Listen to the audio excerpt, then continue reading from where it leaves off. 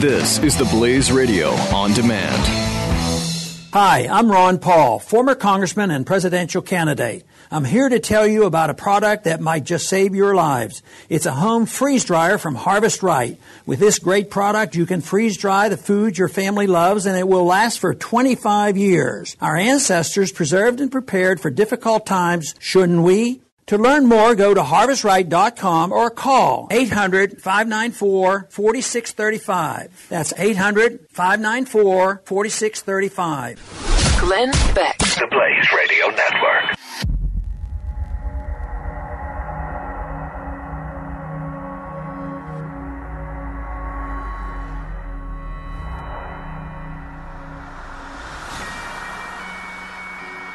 Hello, America. I have to tell you, the sit-in in Congress makes me want to vomit. These guys who are so-called civil rights leaders. We're going to spend a couple of minutes on civil rights. Civil rights.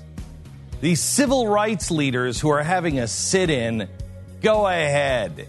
Go ahead. I don't care if you sit there for the rest of your stinking life, which for some of them, they're so old now, that could be about a two and a half hour period here before they break a hip because they're sitting on the floor cross-legged. I'll never be able to uncross my legs again. Good. We'll talk about that. Also, how there is no one talking about the Constitution. I'm going to show you what's at stake, what they're sitting for. Also, NBC News came out with with Matthew Maurer. He's one of their reporters, and he said maybe the Trump shooter was just a good guy with a gun.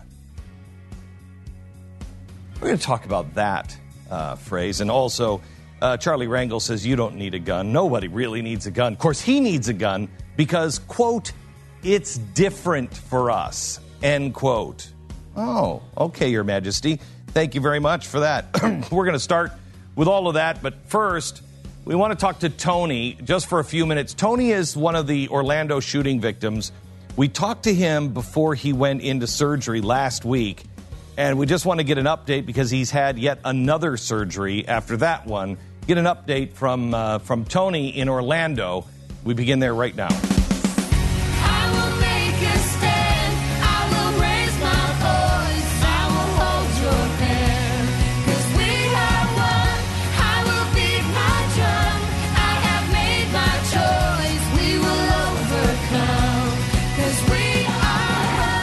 Fusion of entertainment and enlightenment.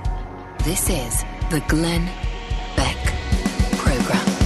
Hey, do you remember when I said that we're going to start having attorneys for robots, or I think I said computers? There's going to come a time when you're going to turn a computer off. You go to turn it off, and it'll say, "Don't, I'm lonely."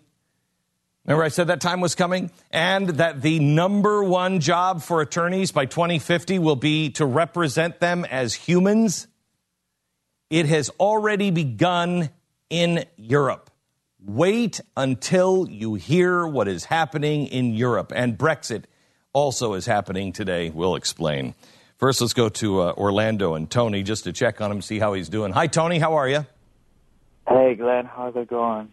Good. You sound a little better than you did last week when we talked to you before you went into surgery. How did that go?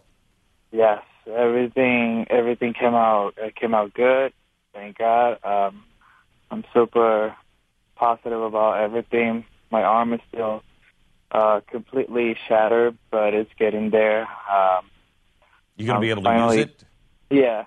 Good. The thing is that I still have a lot of ligaments that are not connected, but they're coming together. I think that's going to be another surgery for the hand and the arm. But day by day, I'm taking it a day at a time, and, Are you still in the hospital, Tony? Yes, I am. How many surgeries do you think you're going to have total? I don't know. The next one I know is going to be the arm again because it's very, very, very, very bad. Did he how many times did he shoot you in the arm? When we spoke to you last week, you talked about, you really described a horror show and how you put your head under a couch so he wouldn't shoot you in the head. And then he came up and he shot you, 4 times? A couple of times in the back and 2 in the arm? What I'm thinking is because as soon as he shot my back, my arm automatically exploded. But I don't know if it was because he shot me in the back and then he shot the person next to me in the head. I cannot recall, but it had to be one of those two because either the bullets came out again and shattered my arm or he also shot the person next to me. But I'm not really sure because I was just hiding under the couch. Are you aware enough yet to watch the news and see how this is changing the course of our country? Nope, not yet. You're not watching it? Really. Good. Don't watch it. You'll need more drugs. Now. Yeah, you'll need more drugs. Don't watch it. It's a really good thing you're not watching it. Well, I'm glad to hear that you're doing better. We just wanted to check in with you and see how you were doing. And there is a fundraiser going on for really a lot of victims. Tony is a guy that we kind of adopted here, and he's got to pay for all of these surgeries, and the expenses are huge. What is the Tony Strong. Yeah, Tony Strong.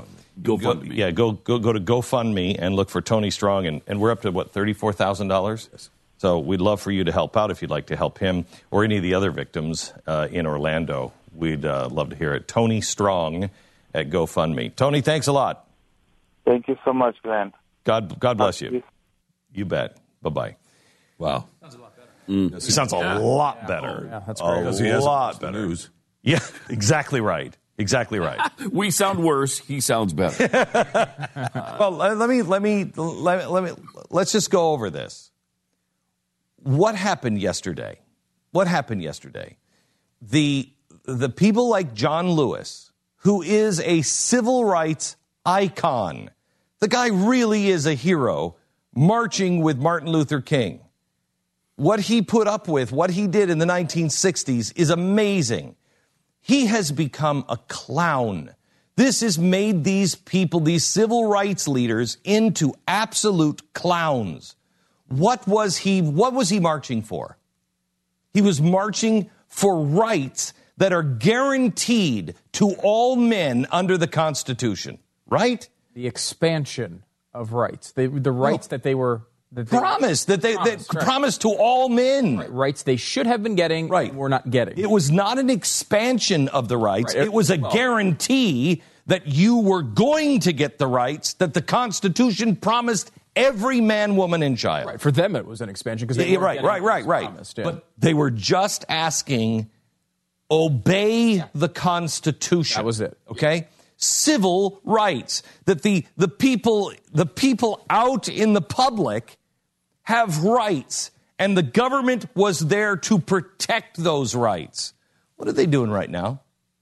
Right now, they are sitting in to take people's rights away.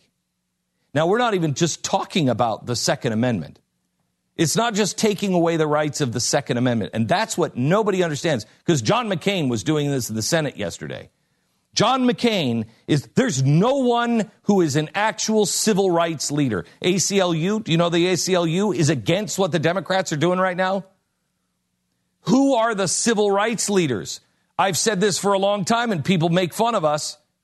We're the civil rights leaders. We're the civil rights leaders of today.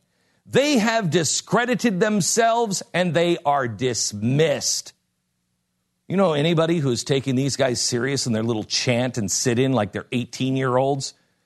They're sitting there all hacked up from plastic surgery with Nancy Pelosi, sitting on the ground like they've ever sat on the ground in the last 40 years. They have seats. No one's stopping them from getting in their seats because they're legally allowed to be in the building. So I don't know why they're sitting on the floor. It is absolutely a joke and a mockery. So what is it that they're fighting? What is it they're fighting for? Well, if you want to go to Wrangell, let's just play the piece of Wrangell. They say they're fighting to make sure nobody needs guns. Nobody needs guns, except when asked this. Why should, say, the uber wealthy who have protection, had that protection, but individuals who are law-abiding citizens in your district should not? Let's talk about that. Well, law-abiding citizens just shouldn't have to carry a gun. You know that, so you're not going to push me in that direction. But you're protected by guns all over the place here in the Capitol. Well, that's a little different. I think we need to be protected down here. Okay. Well, That's a little different. We deserve it, and we need to be protected down here. We need to be protected, and we deserve it. But a law-abiding citizen shouldn't have to. I agree with you. They shouldn't have to. They shouldn't have to. You should be able to, though. But they should be able to. Yes. Yes. So what is John McCain and what are these so-called civil rights leaders standing up for? They're not standing for your right to protect yourself because you shouldn't have to. They have to.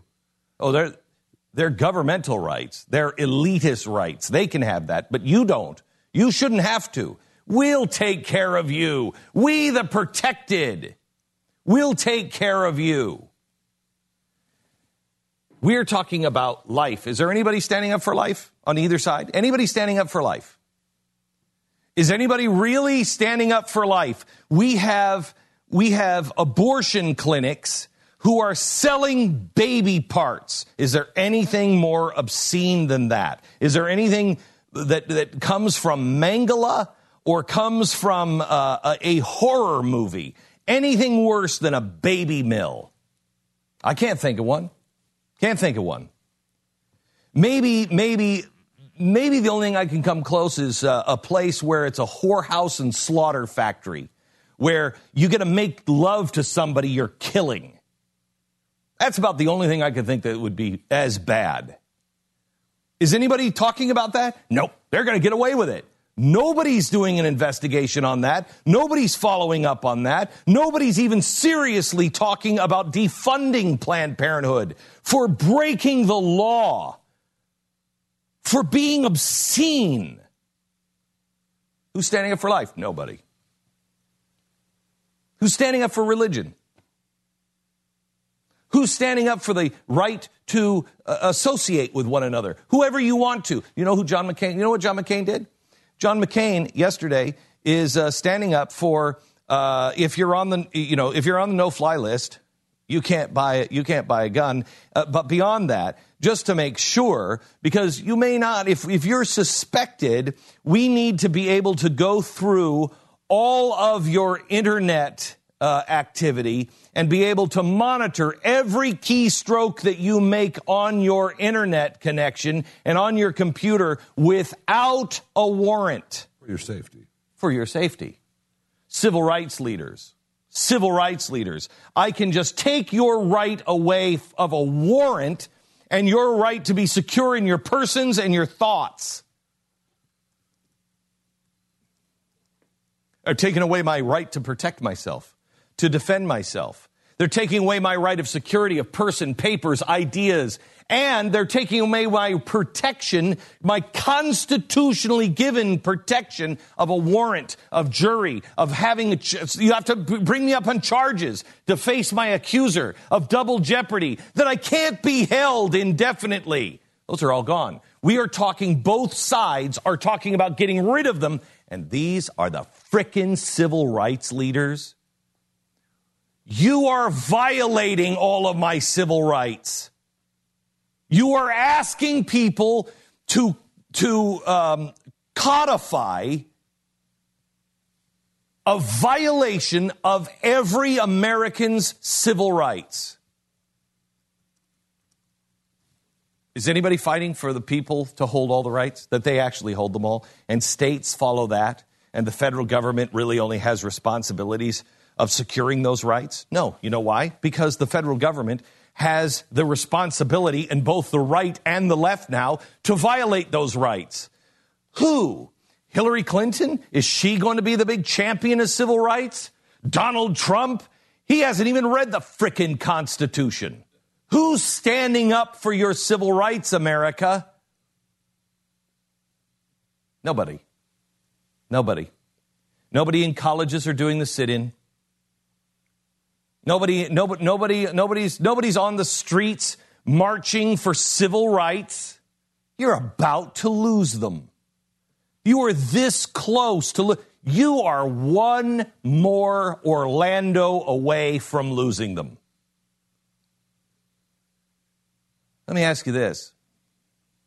Matthew Maurer from NBC News tweeted, maybe the Trump shooter was a really good guy with a gun. Explain that to me. Maybe the guy who wanted to kill Donald Trump was just a good guy with a gun. I can guarantee you that that guy is against everybody having their own gun. I can guarantee you he's for gun control. Guarantee you. But maybe he was a good guy with a gun. What does that mean? Oh, wait a minute. You're afraid of possibly Donald Trump being a fascist, and so maybe stopping a fascist with a gun is a good idea, which is exactly what the Second Amendment is for, and all of the people who side with you say it's not possible. But as soon as you see a fascist, well, then it's different. Then it's different. Well, then it's a special occasion, just like Charlie Rangel. The elites, the people you agree with, can have guns, because then we've got a responsibility to do what's got to be done.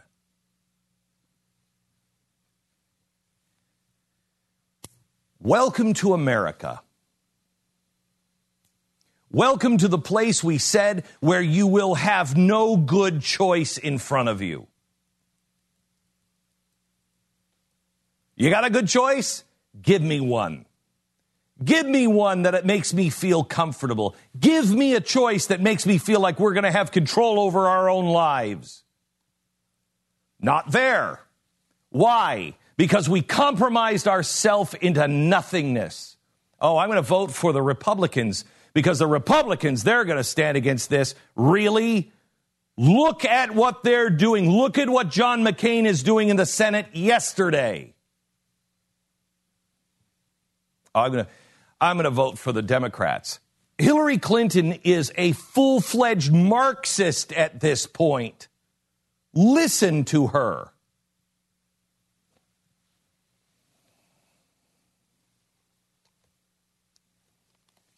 And now this. Your mattress is like a heat magnet. If you were waking up all the time sweating, drenched in sweat, get rid of your heat-trapping mattress and upgrade to the mattress that I have, and that's a Casper mattress. Fantastic mattress.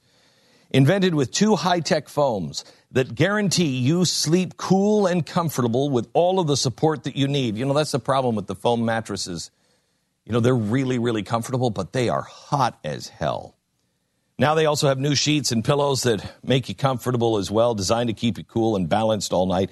Your Casper mattress ships free in a box. You bring it in, you cut this box open, and a mattress. I mean, you've got to open the box on the box spring in your bedroom because all of a sudden it's this gigantic, comfy mattress. And you can try it in your home for 100 nights. You're not going to a store to get one of these. This is how they make it so unbelievably inexpensive, is they've cut out the middleman. It's direct to you. And if you don't like it, 100 nights, they come, they pick it up, and they refund every single penny, 100% guarantee. So you don't risk anything. Try it. Casper mattress.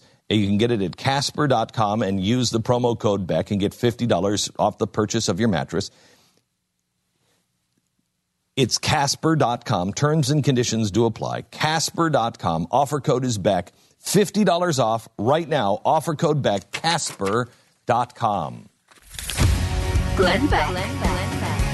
The fusion of entertainment and enlightenment. We are one. The Glenn Beck Program. Mercury.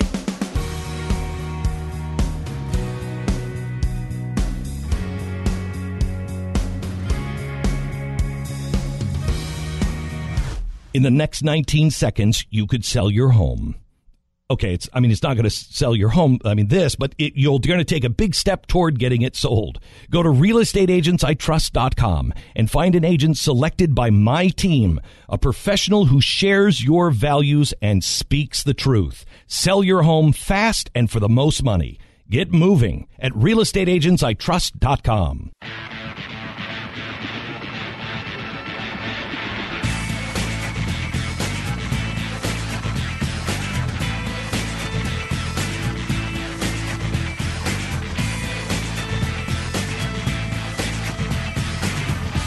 This is the Glenn Beck Program. You know who's going to have a lot to say about this sit-in? Brad Thor. Oh, my. And he's coming in hour number 3. Yeah, he's coming in for the full hour. He should have an awful lot to say today. But the nice catering is part of every good sit-in. Oh, you can't just sit in without pillows, fluffy pillows to sit on, and catered food brought in. Yeah, no, you've got to have the catering. I'll go to sit-ins, but if the catering is subpar, I'm not going. Right. I'm not. Is there lobster mac and cheese? I mean that. I'm not sure if they have the Capitol Grill. If they don't, let me put it this way: if they don't have the Capitol Grill providing the catering, I mean, what kind of country are we? Well, and I can't be. What kind of servants are they? You know. So when I said who's standing up against this, I want to play Louis Gohmert. Yeah, he's definitely standing up, and we'll do that when we come back.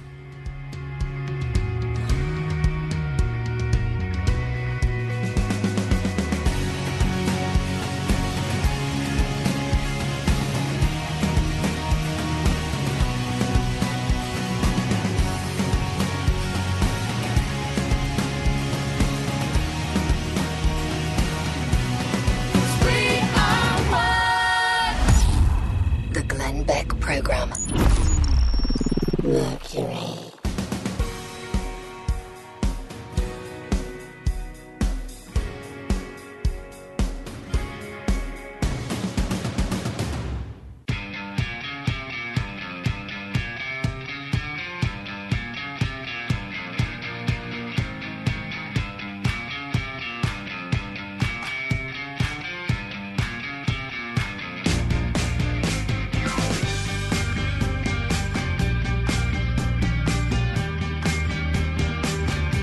Glenn Beck Program. But they should. But they don't. But they should. But they don't. Brexit, people should care about. They should. And the EU referendum. But they don't. Don't care. I don't think Americans... they don't care about an awful lot of stuff that they should. Right. For instance, the loss of our rights. They should care about that. But they don't. It's a sad state of affairs. Yeah.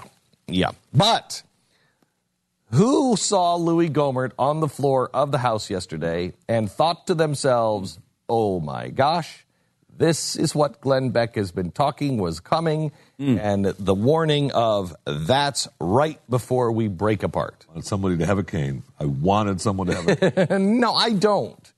I have been saying for 10 years. We're on the brink of that. We are on the brink of civil war. We are on the brink of breaking apart. We're on the brink of the Charles Sumner moment where he got beaten with a cane over the expansion of slavery in the country. Yep. And now... And it will be, mark my words, it will be someone like Ted Cruz or Louis Gohmert that gets the cane to the head.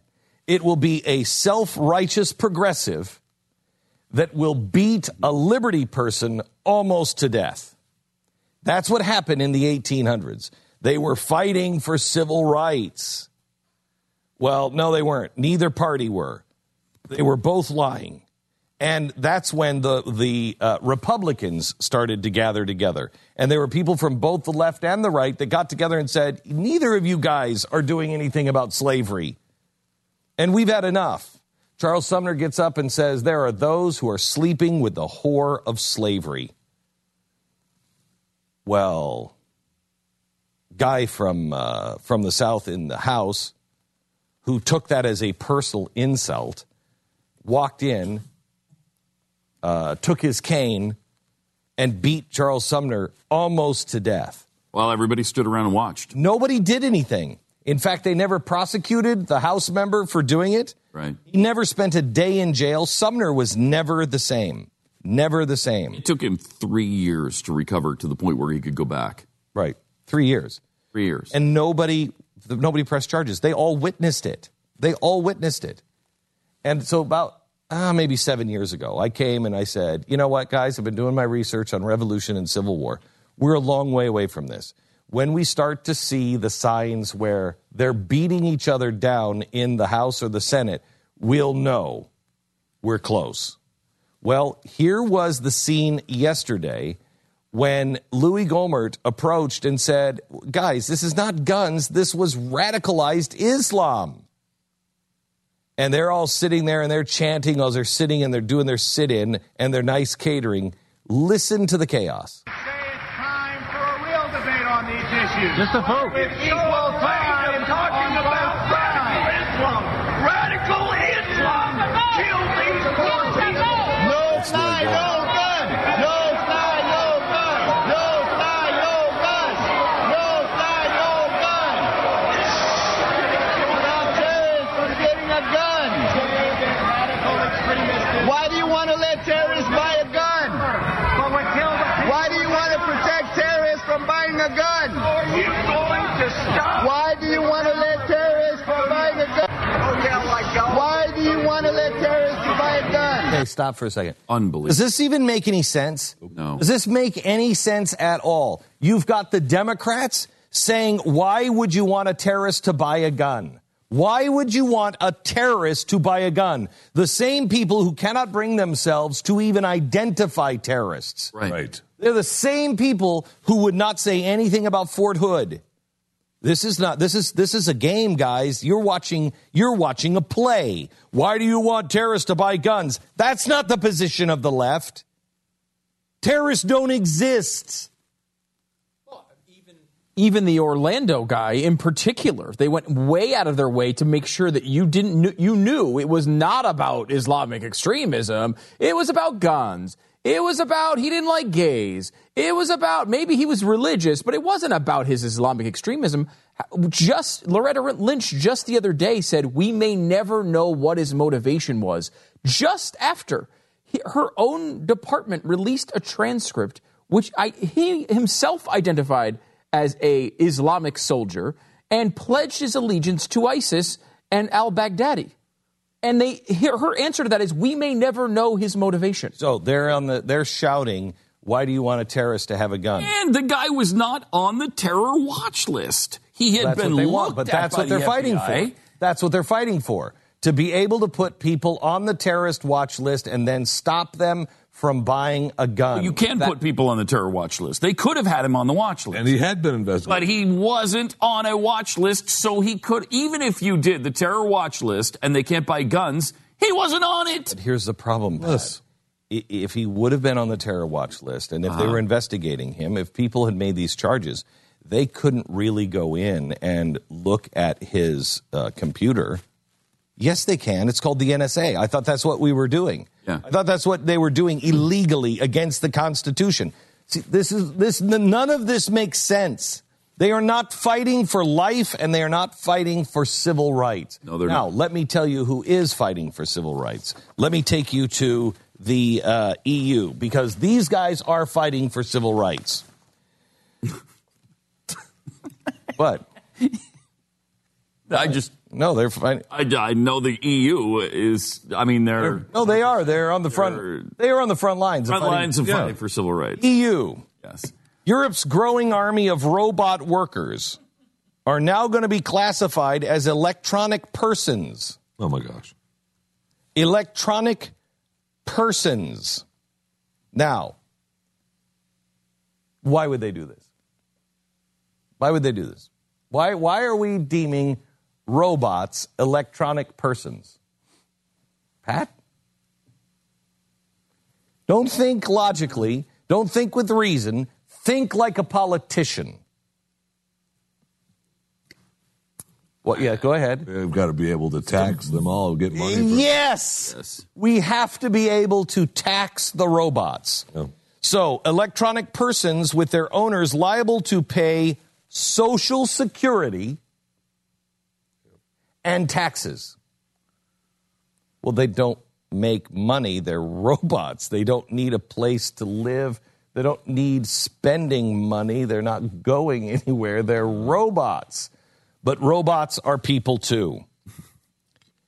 And now they're trying to get the companies that are building robots and they're hiring robots or using robots to pay Social Security, which robots don't need Social Security. When they break down, we unplug them. They do use, they will use streets and some public services, so we do need to get a little money from them. Right. Right. Use them for free. We're not getting the money from them. They don't have pockets. Well, you're not going to ask them to work for no pay, right? That's slavery. Thank you. Exactly right. Can't have that. Exactly right. I mean, equal pay for equal work, right? Is that what do we not all believe that? Exactly right. By now? Do you think anybody is prepared for the robot days? Do you think anyone is prepared? Because let me just play this out. We all saw iRobot. We're not prepared for the human days. Right, I know. Robot right. days. Everybody saw iRobot. Yep. Yeah. What's the deal with iRobot? Well, Jeffy's the iRobot expert. What's the deal? Well, the robot decided that it knew better. The main robot that was in charge decided it grew and it decided that it knew better than the humans and that it would run the world better. Wait, I think I'm hearing a repeat of this scenario going on right now with our election, but go ahead. Yeah, and then they built robots, the robots that were, on the streets helping people, that had the laws that they couldn't hurt people, couldn't harm people. The main robot overrode all of that so that the robots, but we don't want to hurt you, but you have to do what we say. So right, we're protecting you. Yeah. We're protecting you. So the robots had a code. There were 3 laws. What were the 3 laws? iRobot 3 laws. Was do no harm to humans, right? Yeah, may not injure a human being through inaction or allow a human being to come to harm. It must obey the orders given to it by human beings, except where such orders would conflict with the first law. And it must protect its own existence as long as such protection does not conflict with the first or second laws. Yeah. We're at that point. Oh, yeah. Well, they're still fighting that now. I mean, Google is still worried about that's one of their big things is trying to have the robots know their own safety and what they do to be able to not hurt a human while they're doing it. We're doing these 3 laws right now. Yeah. Right now, in Silicon Valley, right now, they're doing this. Absolutely, they are. But let me ask you something. They're not allowed to hurt humans. Right. Huh. What if a human's trying to hurt it? Well. Oh, well? Don't they pay taxes just like everybody else? Yes, they do. Don't they pay for Social Security just like everybody else? Hasn't the EU already deemed that they have personage? Self-preservation. So they can't protect themselves? Really? Don't you see what's happening? Through greed, as always, you're going to short circuit all of the arguments on AI. You short circuit all of it. You don't need a lawyer. The greedy government is already deeming them human. Robots are people too. I'm trying to think of what's the word I'm thinking of. That's the word. Doomed. That's right. That's the word I was thinking. That was it. Yeah, that is the word you were looking for. I will tell you, I got up this morning and I came in and I started looking at the news. I started seeing what these clowns are doing in Washington, D.C., and the fact that there is no one standing up. Do you see the speech yesterday with Donald Trump? Anybody see it? Yeah. I heard some of it. Great speech, right? Yeah. Great speech. Sound like him. What? I listened to some of it. It didn't sound like it was. Really? It almost sounded like it was written for him. Yes, of course. Almost. But it was a great speech, right? Yeah, it was a good speech. And he got back on message. He's finally on message, right? Yeah. And what is that message? Hillary sucks. Hillary sucks. Wait a minute. Oh, crap. Looking at everything that is going on, is that really what we're fighting for? Hillary sucks? Right. Is that what we're fighting for? Not Hillary? Yes, that's what we're fighting for. Who is standing up for the Constitution? Who is talking about the big ideas that are on the horizon? Well, they're not standing; they're sitting. They're sitting going. And now this. A bad day is when 89 million followers are inundated with profane tweets that you never sent. This is what happened with Katy Perry. And it's hacking is happening to celebrities, politicians, and people just like you. Hacking. Identity theft is America's fastest growing crime. And thieves use information to pretend that they're you. And then they can buy things on your credit card, liquidate your bank accounts, even get your retirement funds, unless you're a robot. I mean, you're paying into Social Security, but you're not going to retire. There is a theory that Katy Perry is a robot.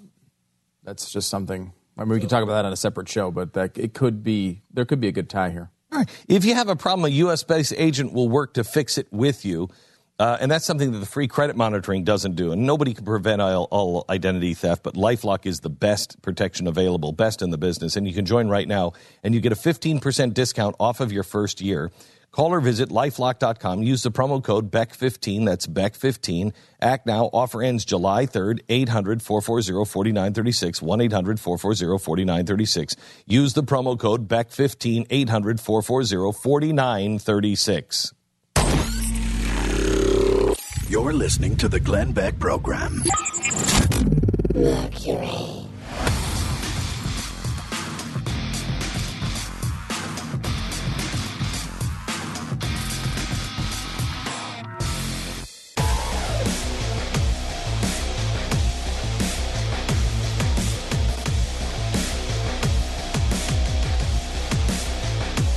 This is the Glenn Beck Program. Who's a roller coaster fan? Me. Oh, I love roller. I like them. If they have fat guys seated. All right, got a roller coaster for you. Got a roller coaster. It's a steel roller coaster, Stratocoaster. The height is 1,670 feet. Get out of here. That's 160 stories high. How big is the Freedom Tower? 1776, right? Right. Yeah. This is 1,000. It's almost the height of the Freedom Tower. Okay? Almost. Wow. 1670. Its drop is the biggest drop is 1,600 feet. So you go from the top of the Freedom Tower to 70 feet off the ground. You are going 220 miles an hour. When you hit the bottom, you do 7 loops. You do 7 loops. Wow. Each loop, 10 Gs. No. This is impossible. No, it is not. No, it is not.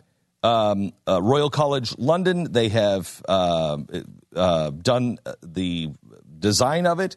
They have already built a scale model of it. Where would this be? I will tell you the full details of this roller coaster coming up in a few minutes. It is the future. It is where we are headed. Would you ride it? I mean, as described, hell no. It sounds insane. Would you ride it? I think so, yeah. I think so. Would you ride it, Jeffy? I mean, they never have fat guy seating, so no, they usually don't. Those are tight squeezes. But I mean, if they had a bigger seat, sure, why not? And you would go for the thrill. I think so, yeah. Okay. It is made for the ultimate thrill. It is to have your adrenaline run. This is designed specifically to give you a total sense of euphoria. What would give you the total sense of thrill and euphoria? That's one reason why it's designed this way. Okay, they did the research on what will make you just pump adrenaline and endorphins like crazy. One of the reasons why they want to build this. The roller coaster that describes where we're headed to a T coming up. This is the Glenn Beck Program. Mercury.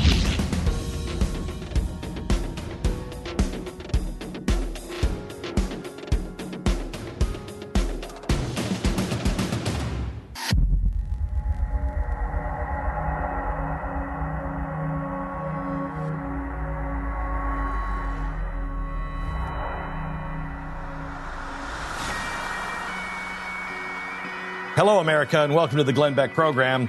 This week, we've been telling you about the Founding Fathers in our Serial series that you can share with a friend and you can share with your children, because the record needs to be set straight. This week, we're concentrating on the Founding Fathers and slavery. On Monday, we covered all the nonsense of Thomas Jefferson and his slaves. Yesterday was George Washington and his slaves. What's the truth about our founders?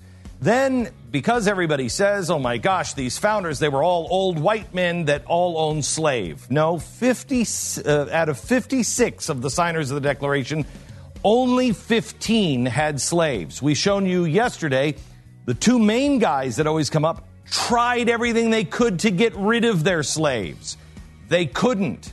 If you miss those episodes, go to glennbeck.com and look for serials, and you'll find this and many others that you can binge on and learn real history.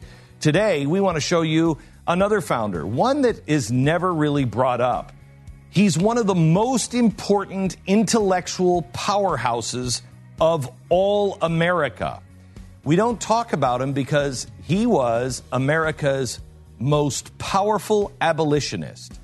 Today, the truth on Founding Father Ben Franklin begins right now. I will make a stand. I will raise my voice. I will hold your hand. 'Cause we are one. I will beat my drum. I have made my choice. We will overcome. 'Cause we are one. The fusion of entertainment and enlightenment. This is the Glenn Beck Program. In this serial, we're discussing slavery and America's founding fathers. Because some of the founders owned slaves, critics in today's society paint them as racists. They point to the 3/5 clause in the United States Constitution as proof of their racist beliefs. It's found in Article 1, Section 2, Paragraph 3.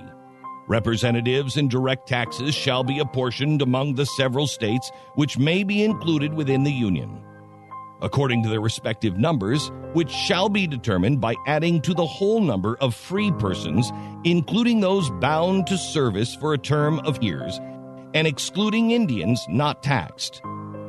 3/5 of all other persons. The last sentence is the 3/5 compromise, and it refers to black slaves in the southern U.S. The founders decided that blacks would only be counted as 3/5 of a person. To use this as proof of the founders' hatred for people different than them shows a painful lack of knowledge. It is foolish to believe that the 3/5 in this clause had anything to do with the worth of the human being. The argument in question was over the census and counting people in various states for congressional representation and taxation. Many of the Southern delegates argued that their slaves should be counted as full people.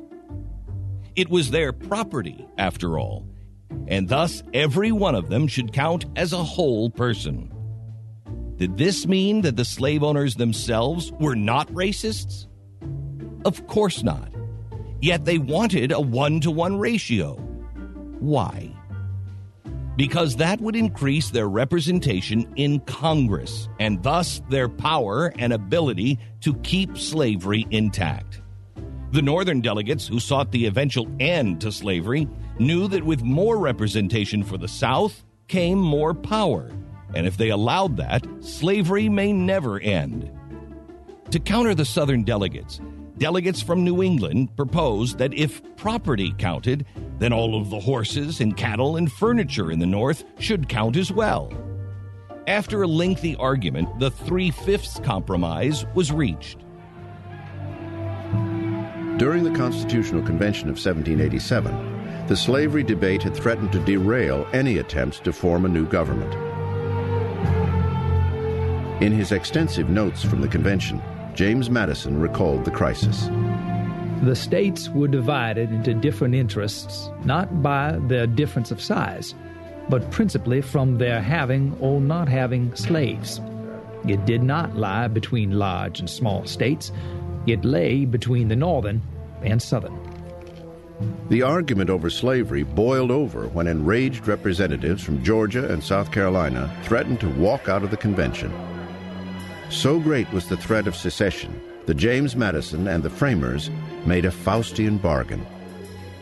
In order to preserve the nation, the delegates included an article in the Constitution under which the slave trade could not be abolished until the year 1808. The Southern states would not have entered into the Union of America without the temporary permission of that trade. And if they were excluded from the Union, the consequences might be dreadful to them and to us. Great as the evil is, a dismemberment of the Union would be worse. So the desire was there. The ability was not. However, as soon as allowed in the agreement with the South, the founders did, in fact, put an end to the slave trade as soon as they could. The year was 1808. Thus, from the ratification of the Constitutional Bill of Rights in 1791 to legislation ending it for good, the slave trade lasted a total of 17 years in the United States of America. Ending slavery altogether would take a civil war and the lives of 600,000 Americans 57 years later. Even before the Constitution was written, in fact, before America had even declared its independence, two founding fathers, Benjamin Franklin and Benjamin Rush, got together to eliminate slavery from the American continent in the early 1770s. Franklin's journey towards abolitionism had started 10 years earlier with a visit in the 1760s to a school for black children created by the Reverend Thomas Bray. For Franklin, it was an eye-opener. After that experience, he reported having a higher opinion of the natural capacities of the black race than I ever before entertained. He went on to financially back the Bray Associates School in Philadelphia, as historian David Barton explains. While Pennsylvania was still a British colony, Pennsylvania passed an anti-slavery law. But King George III vetoed that law passed by Pennsylvania. At that point in time, in 1774, Ben Franklin joins with fellow Pennsylvania, also soon to be signer of the Declaration, Benjamin Rush, and they start the first abolition society in Pennsylvania. It was an act of civil disobedience against King George III. He said, "You can't end slavery." They said, "Watch us." But Franklin had already taken actions well before that. Barton continues. Back in 1768, Ben Franklin had joined with Francis Hopkinson, who was also soon to be a signer of the Declaration, and they started a chain of schools across Pennsylvania and across New England for black Americans. And it was to teach black Americans the Bible and academics. Now, that doesn't seem all that notable today, but it was then, because under British policy, you were not to be educating blacks. Because if you educate blacks, they don't make good slaves. And by the way, if you teach them to read, they're probably going to read the Bible, because that was the book. And if they read the Bible, they're probably going to end up praying. If they end up praying, you know what they're going to pray for is an end of slavery, and that's just not a good thing to have an educated slave. So under British policy, you tried to avoid education for slaves. Now, that was carried forth in America and the southern states, and at the time of the Civil War, it was a capital offense to teach a black to read. If a white person taught a black person to read, you both got killed. That was a capital offense.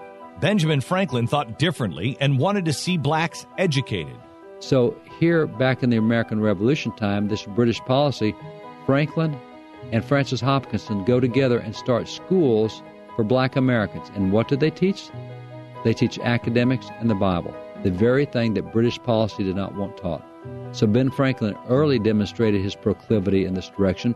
After 1774, when they started the first abolition society, in 1776, we separate from Great Britain, and then we go through the American Revolution, we in the American Revolution.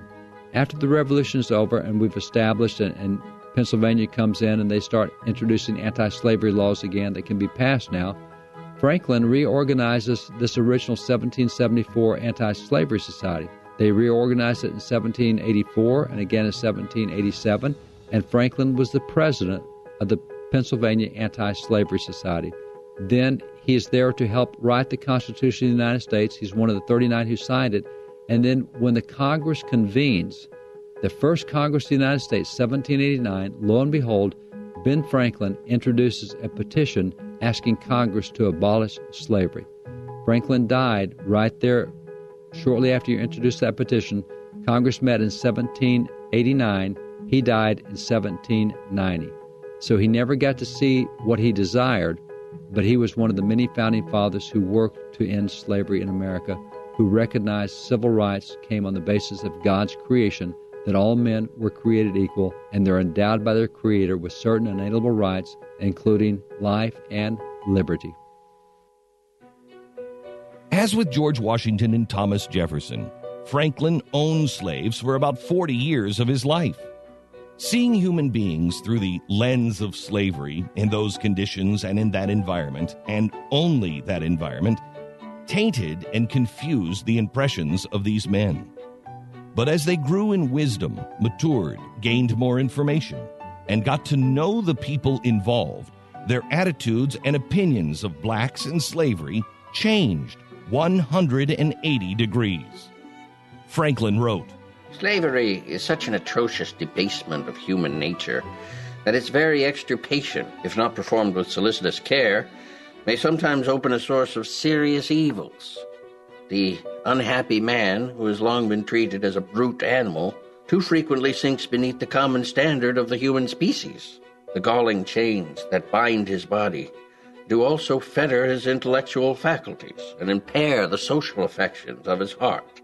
Accustomed to move like a mere machine by the will of a master, reflection is suspended. He has not the power of choice, and reason and conscience have but little influence over his conduct, because he is chiefly governed by the passion of fear. He is poor and friendless, perhaps worn out by extreme labor, age, and disease. Under such circumstances, freedom may often prove a misfortune to himself and prejudicial to society." Franklin realized that being in bondage as a slave, having no free will, being governed by fear, and most likely abused on a regular basis, would take its toll on its victims. That is why he not only fought to free them, but also set up a way to help blacks once they were freed. He and his friends decided to expand the activity of their abolition society to include assistance in the immediate post-slavery period. And to accomplish the task, they wanted to provide relief of free Negroes unlawfully held in bondage. They circulated a letter to fundraise in order to assist free blacks and help them make the transition to freedom by providing them with advice, assistance in finding jobs, educating their children, and learning how to exercise and enjoy their new civil liberties.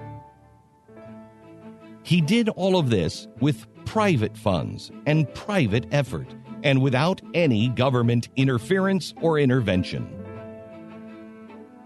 Next time, we meet the heroes of the abolitionist movement, including some who were former slaves themselves. Glenn Beck. This is the Glenn Beck Program. I mean, let's be honest. Besides that, what did Franklin do? Right. Besides all of that stuff, he hated Did you blacks. get off your dead butt for and do something? Do something. The slave trade's going on. He did invent pretty much everything that made us into a modern society. Okay, but besides that, besides that, seriously. And he did sign the Constitution and participate in its creation. Yeah, but okay. Yeah, but everybody did that back then. Yeah. Besides that. What about that hair, though? What about the women? He used to stand naked in his front window. He was crazy. Oh, man. I'm glad we could discredit him. Yeah. Now this. Tragedies happen like a terrorist massacre in Orlando, and the gun sales skyrocket. Why? Because look at what they're doing on the floor of the House, and the Republicans are doing on the floor of the Senate. They are going to, come hell or high water, if they don't do it this time, they will do it next time.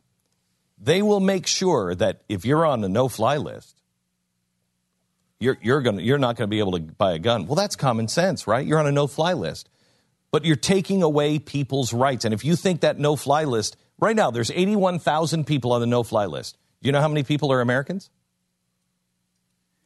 How many people are American? Tens of thousands. Tens of thousands? I think 25,000. 25,000?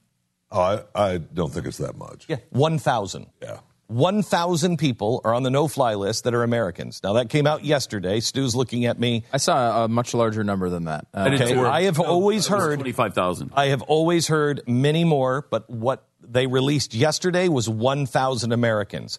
So you look at that and you say only 1,000 Americans would the be selectee list. Pardon me? Selectee list. There's a select list of people that they absolutely believe are terrorists, and I think it's that. Because most of that list that Glenn's talking about that I heard about were the people that were foreigners and bad people. Yeah, there's 800,000 on the list. Okay, in so general, this is the 25,000 on the no-fly. Okay, so this is the narrowed down list that are only 1,000. Okay, so 1,000 of those then would not be able to buy guns because we know it.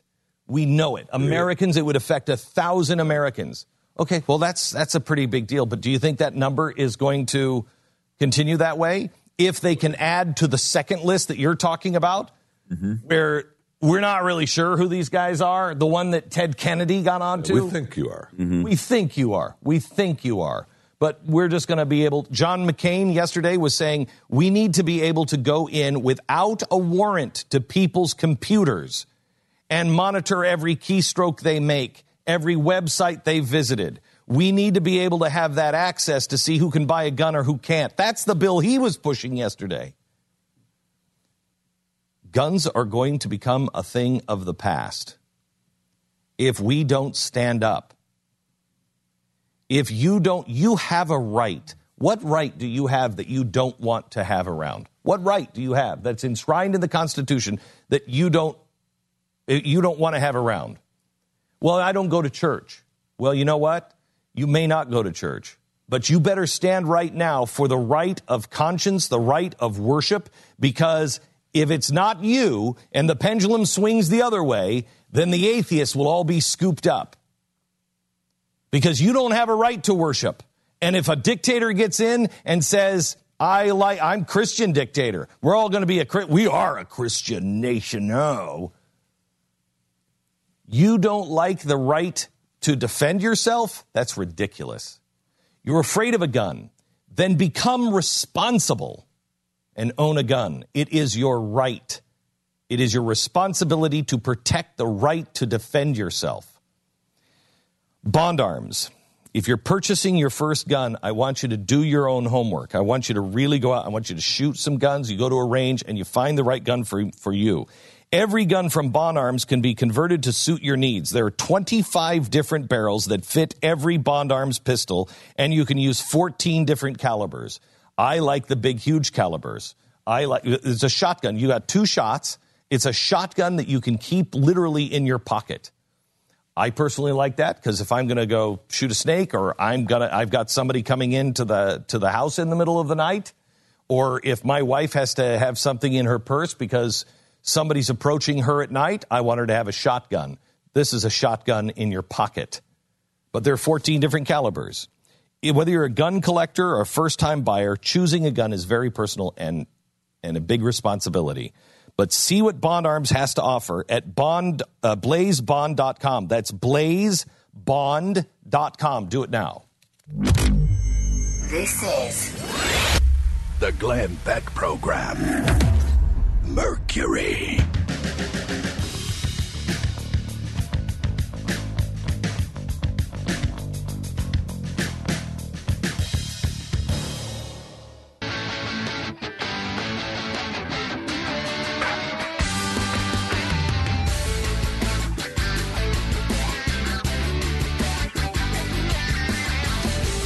This is the Glenn Beck Program. All right, we have some amazing stuff for Hillary Clinton, and I have to tell you about this roller coaster.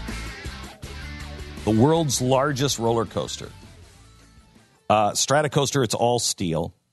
It is 1,670 feet tall at the first fall. So you know the Freedom Tower is 1776, 1,670 feet tall. The first drop is 1,600 feet. By the end of that, you are going 220 miles an hour by the bottom of that thing. Then it goes into 7 loops each loop getting smaller. You're pulling 10 Gs for 2 minutes. Now, there's a picture of it right there, guys.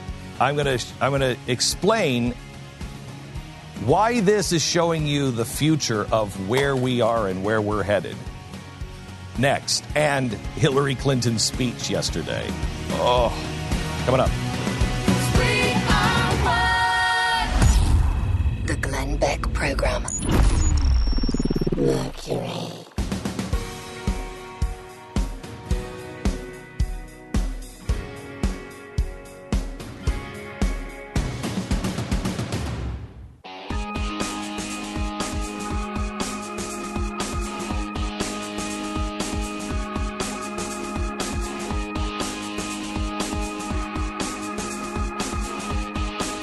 Glenn Beck Program. 888-727-BECK. The same way. How many people in this audience have been Googling this roller coaster? Pat, I practically had to break Pat's hands to get him not to. I was just looking up the G-force don't stop. I don't think you could survive that roller coaster. Okay. You have to look it up. So this, I've been saying that this shows us where we're headed. If this won't show you where we're headed, nothing will. Now, one of the guys on the crew knows what this roller coaster is and shook his head when I said that. He's like, nah, I don't think so. I don't think so. Well, it was designed, and I want to quote this, it was designed to show the future of humans and technology. That's why it was designed. Again, the roller coaster is only 100 feet shorter than the Freedom Tower. You come down 1,600 feet in the first fall. You're pulling 10 Gs at 220 miles an hour, and you go through 7 loops. The name of this roller coaster says it all. The Euthanasia Coaster. It is made... I knew you couldn't survive it. Yeah, it is made to give you the ultimate adrenaline and endorphin rush... As you die. As you die. So it would kill you. It would kill you. It is designed... The 7 loops... The first loop should kill you. Going down that hill, the G-force of 10 Gs pulls all the blood out of your head. So you go into hypoxia. The first loop and the second loop definitely should kill you. They get smaller and smaller to keep the G-force at 10. And you're at 2 minutes of 10 Gs with nothing in your head, no blood in your head. So you are dead by the time you ride. 24 people go up, 24 dead people pull into the station. So if we could find a way to keep the blood in our head. That is psycho. Psycho. Wow. Psycho. And it was done as a science experiment and an art experience at the same time, just to show people the future of humans and technology. Everything we've been talking about. If you're able to download your life, if you are nothing more than a map of the way you think and then your experiences, and you can download that, when you get past your prime earning age at 50, the minute you get sick, have I told the short story I wrote last week? I wrote 2 short stories on technology. Did I tell you guys this? I wrote 2 short stories. You wrote stories. Okay, so one of them is called "Don't Leave Me Here," and it starts out with this family in a nursing home, and they're in this nursing home with grandma, and grandma just has this look of panic, and I remember it because of my grandfather. He said, "Don't ever take me to a nursing home, please. Don't." I never was allowed to see him in the nursing home because he became really angry at the very end, and my grandmother didn't want us to see it. And he only lasted about 4 months. He starved himself to death. He only lasted about 4 months in this nursing home. But grandma couldn't handle it. Nobody could handle him because he was a big, strong guy, and he was losing it. And so it starts with a family dropping grandma off at the nursing home, and it looks like a really nice place. And all she's saying is, "Don't leave me here, don't leave me here." And the daughter says, "Mom, it's going to be okay. We'll see you every day. We'll see you tomorrow. It's going to be okay. They leave, and they're perplexed by their mom because they're going to see her tomorrow. And they're walking down the hall, and all you hear her say as the door closes is, "Don't leave me here." Click. Next scene. Mom, not grandma, mom is at the doctor. And she has cancer, and she has been avoiding this. She knew, but she didn't want to go. And so now she's riddled with cancer. And the doctor comes in, and he says, "It's cancer, but you knew that. You had to be going through a lot of pain for a long time." And she said, "I've been avoiding it. But there are things that we can do." And he said, "Of course there are. You know, this will be over quickly. Don't worry about it." And she says, "I want to tell my husband." And he said, "You want him to come in now?" And she said, "No, I want to go home, and I want to break it my way." He says, "Fine." They're leaving. They go home. They're having dinner. She's up, and she's trying to get him in a good mood and everything else. Kids go to bed. She sits him down, and she said to him at the beginning of dinner, "I have to have a talk to you tonight. I have something important." Now, his mind is racing, and he can't imagine what is she going to say to him. He knows it's really important, but she's really happy and trying to make everything okay, and that's just making it worse. What is it she's going to say to me? Kids go to bed. They're alone. "Honey, what is the problem?" "We can take care of it. We can take care of it. I have cancer." Now, this is all in the future. "I have cancer." He goes, "Holy cow. I thought it was something bad." And she said, "Well, it is, honey." He said, "No, I thought it was going to be something, that you did something, or I thought it was going to be something bad. We can take care of this," he says. She says, "No, I want to handle it my way." He said, "Honey, it's no big deal. We can take care of this. Please don't get into this with me." Next scene. She's in the nursing home, and the family is sitting there the same way. And now the kids and the dad are leaving her. And she says, "Don't leave me here. Please don't leave me here." And he says, "Honey, we just went through this. We will see you tomorrow. Please don't leave me here." "Honey, Mom," hologram of grandma. "Sweetheart, it's very easy. You're fully downloaded.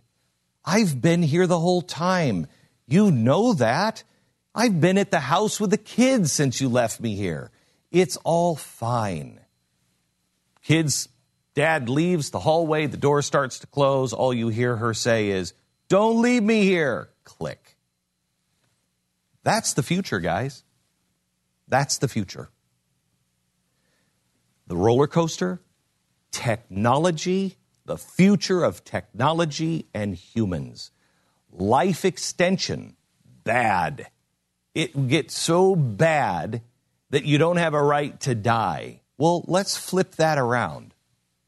Technology gets so good that now you don't really have a right to live. Because, to quote George Bernard Shaw, "Sir or madam, what is it? Justify yourself, justify your existence. And if you can't show us how you are giving more to society than we're giving to you, well, then we don't have any use for you."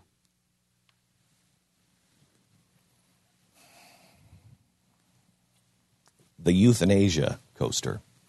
When we come back, Hillary Clinton and what happened to her yesterday? First of all, full-fledged Marxist. She is scary. She is sounding scarier than ever before. One of the 5 things she wants to do is make sure that companies share profits. Excuse me? That's not America. That's not the free market system. What the hell is that? That is communism. That is communism. I'm sorry, it's socialism because they don't enforce it by the barrel of the gun, or do they? Did you also read that now our cabinet level positions, our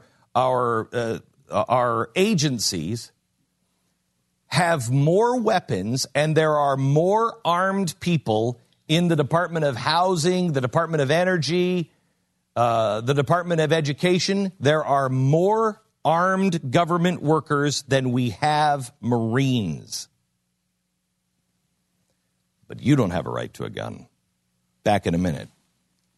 Freedom Works. About every 20 years, America goes through another wave of progressivism. I will tell you that I don't believe this is going to ever end. I have told you that this is the full transformation of the United States of America. Barack Obama did it. Our founding fathers of the last country that we lived in, what we knew as America, our founding fathers were George Washington, Thomas Jefferson, and James Madison, and those guys. The founding fathers of this America, Margaret Sanger, Theodore Roosevelt, Woodrow Wilson, and their crew. Those are the new founding fathers. This is a totally new game. How do you survive? How does the Constitution survive? How do you fight it? There's nobody better at teaching ground roots and equipping grassroots people than Freedom Works. Go to freedomworksforme.com and donate $20.16, 2016. We've got to stop the progressive surge. We've got to do all we can to preserve, protect, and defend. They'll help you with phone banks. They'll help you with organizing. They will teach you the grassroots of how to get elected locally.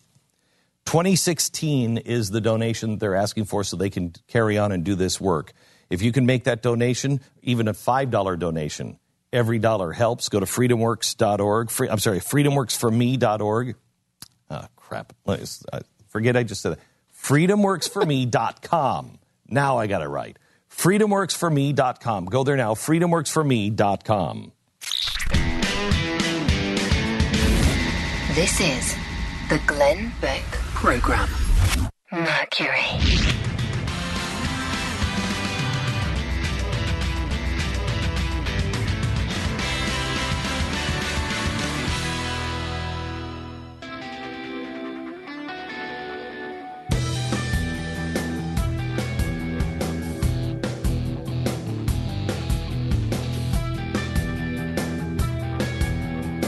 You're listening to the Glenn Beck Program.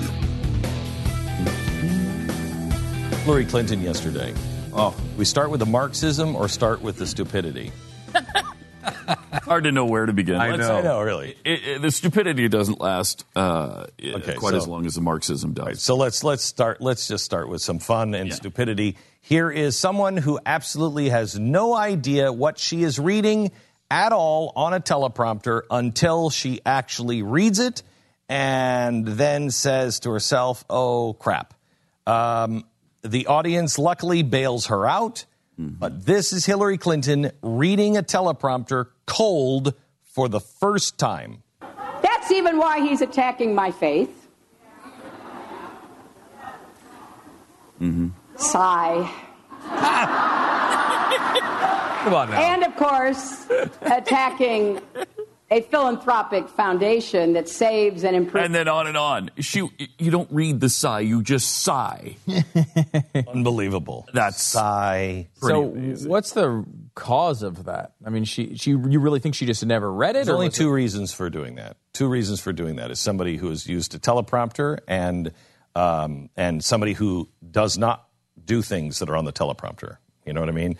I'll have stuff on the teleprompter and I don't read it. I'll use it. They have to know me really well because they'll be like, okay, go to the next point.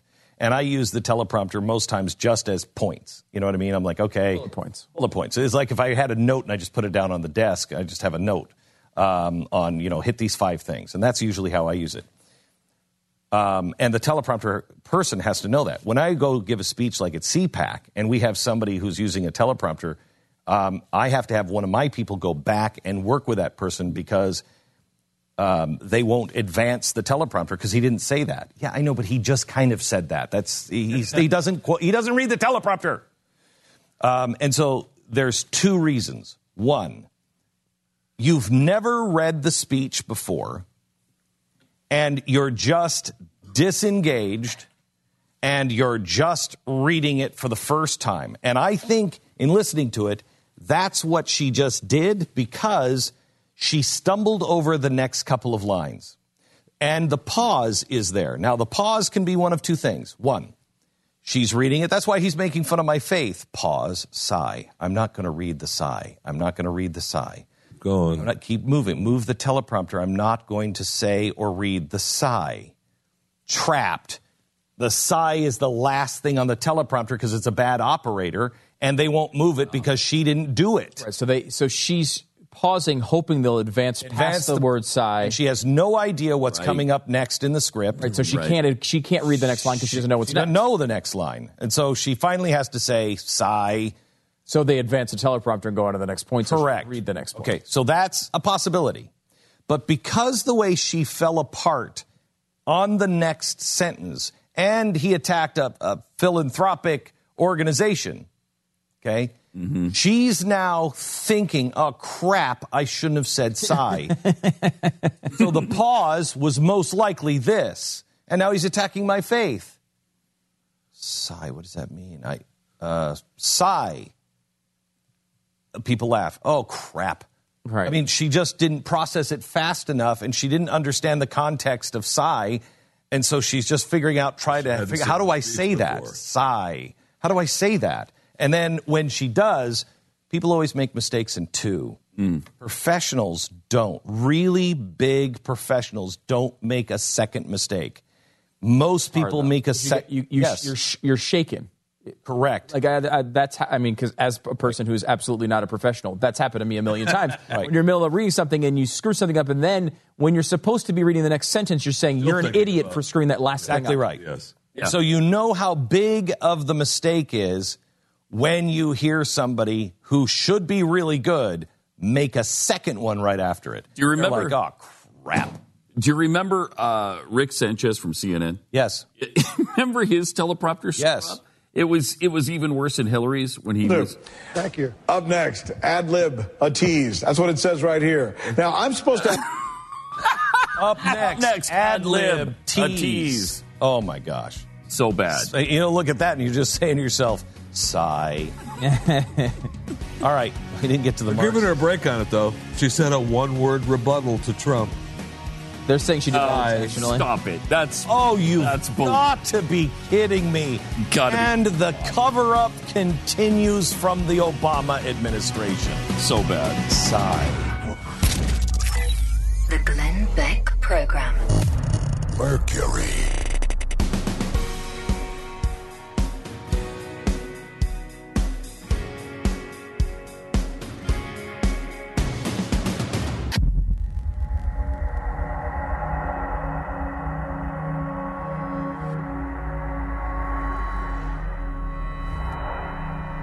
You should see it.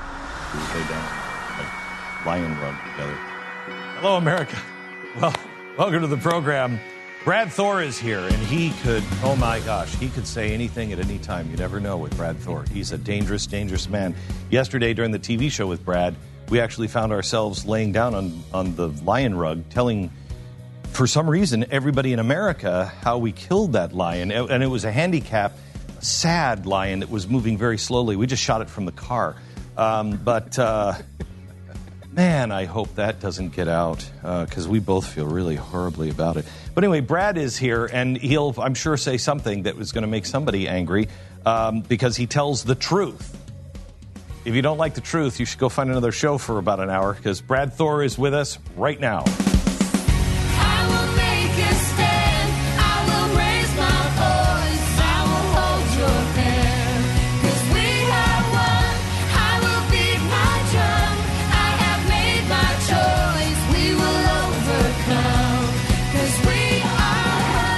Fusion of entertainment and enlightenment. This is the Glenn Beck Program.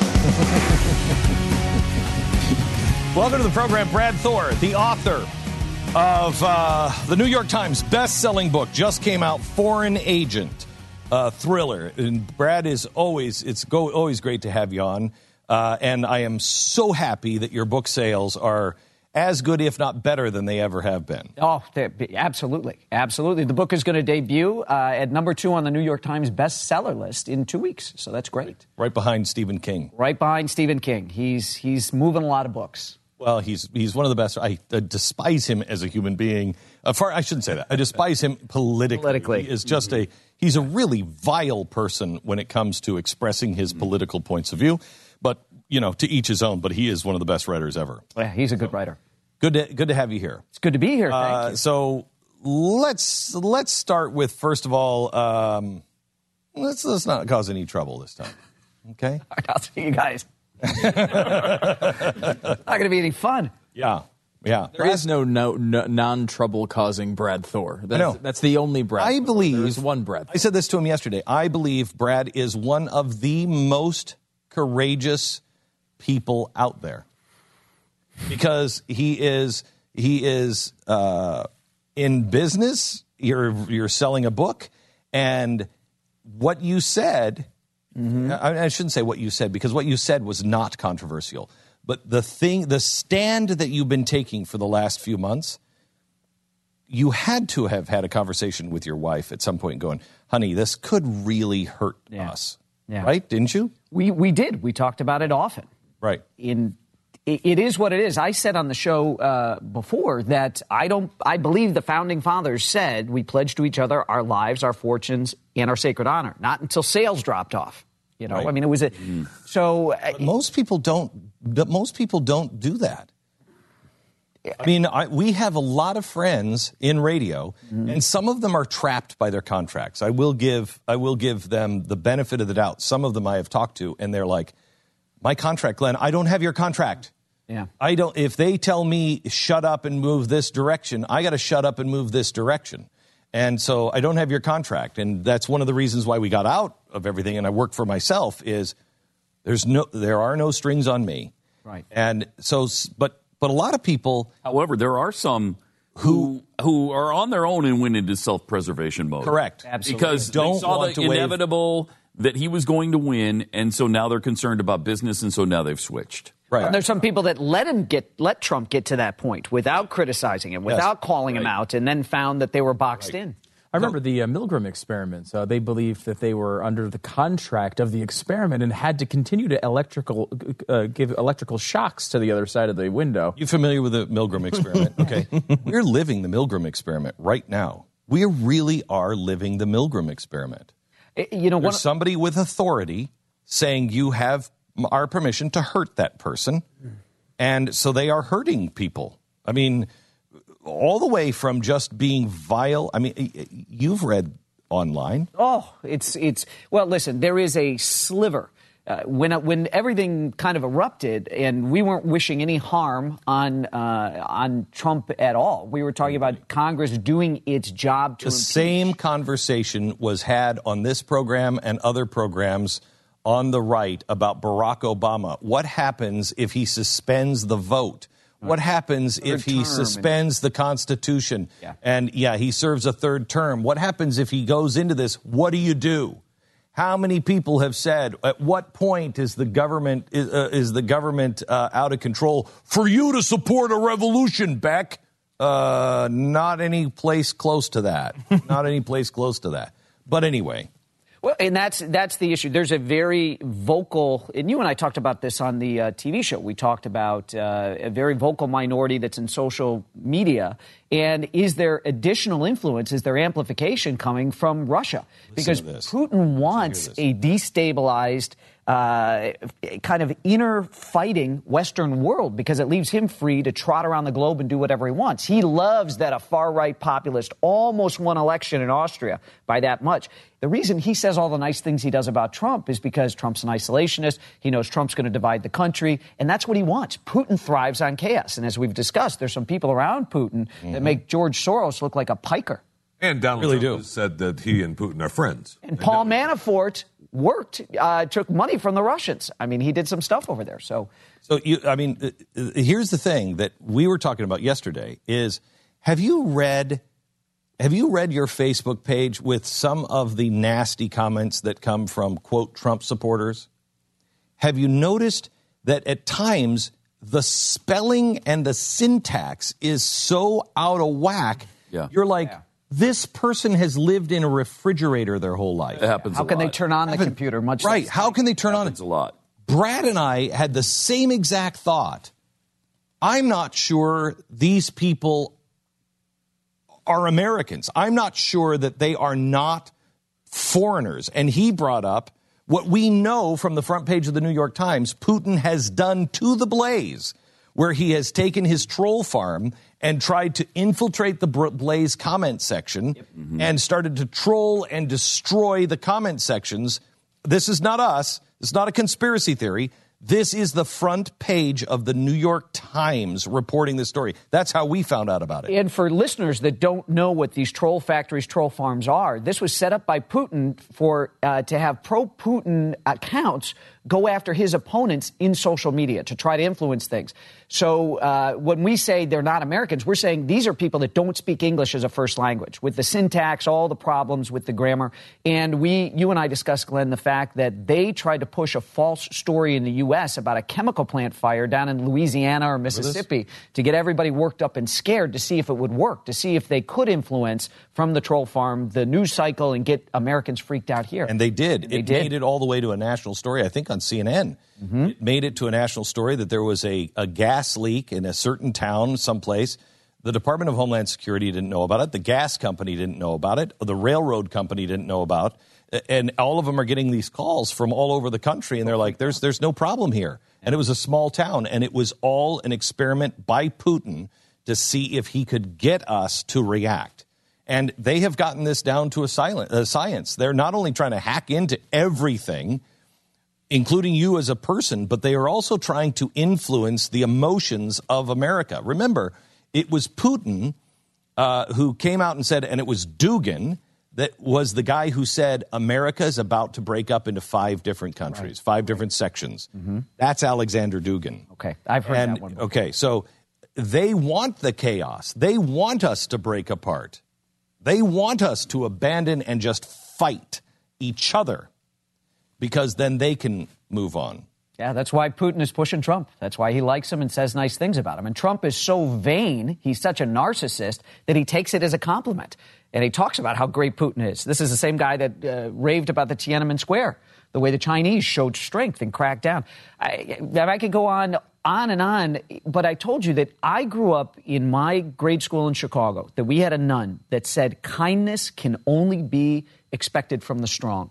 And when I saw Trump go after that disabled New York Times reporter and mock his disability, I said, this is a man with deep, deep problems that should have automatically disqualified Trump from running for office, much less decent society. Do you remember when Barack Obama made the handicap joke? Bowling. Like a Special Olympics. Yeah. I mean, that was, for him, they turned on him for just saying that joke. We've come a long, long way. Is this why can I say who the foreign agent is in your book? Sure. Okay. Is this why the foreign agent is Russian? This is all part of it. The fact that, what? Jeffy's all... Spoiler alert. Spoiler alert. I asked him. You asked the author whether it was okay. I mean, I think he's the one that would really watch that line, no? Yeah. Okay. And let me just say while we're here, if you were any closer, I would hug you. And I would keep hugging you, and I would hug you, and I would hug you some more. Oh my gosh. Okay? I hope that doesn't make headlines today. Wow. But if you were hugging just wouldn't stop. That was the line I was looking for. The hugging just wouldn't stop.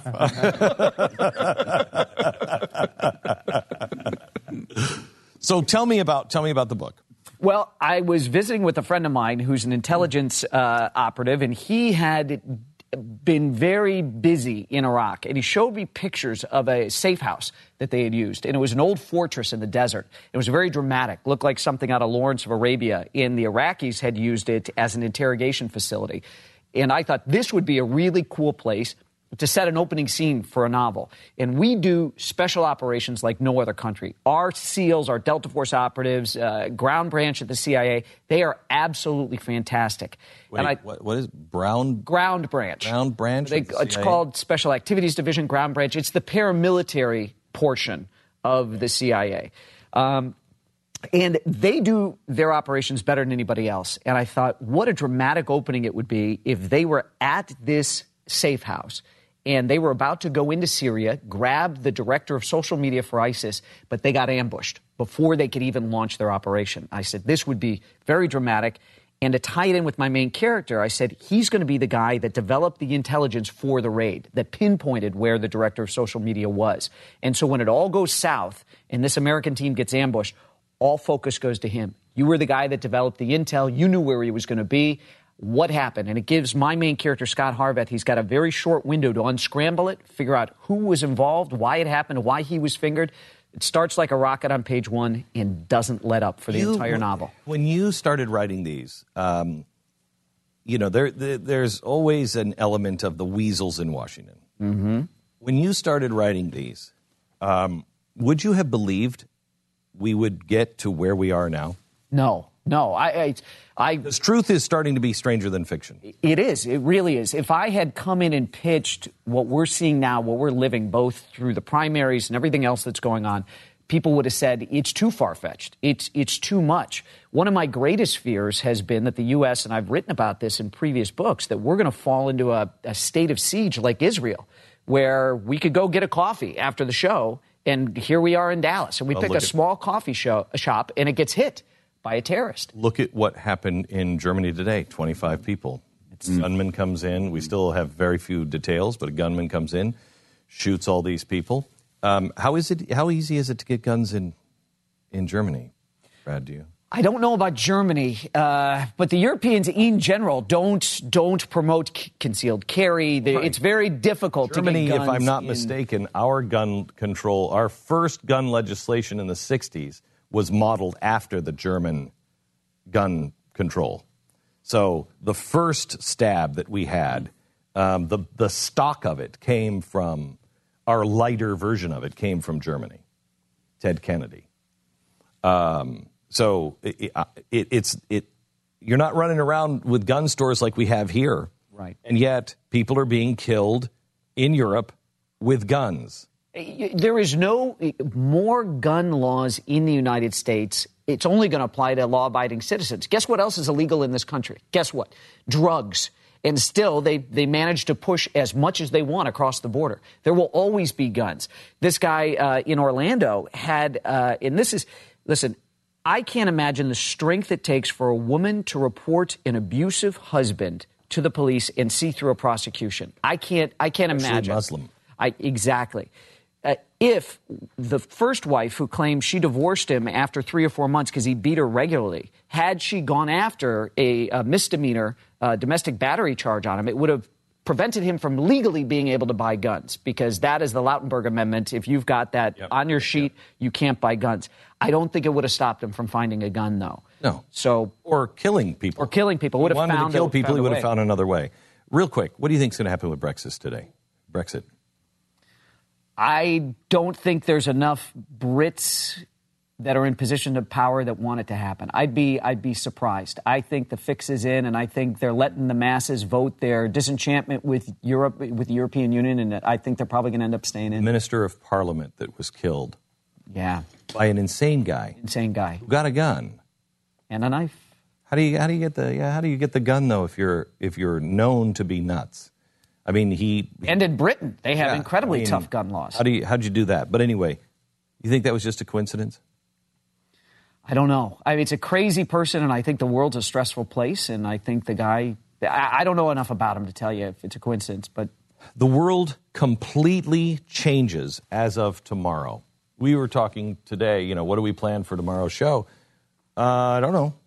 I have absolutely no idea what to plan for tomorrow's show, because tomorrow the stock market could be crashing. Gold could be going through the roof if Britain decides to exit the euro. It's a different world possibly tomorrow.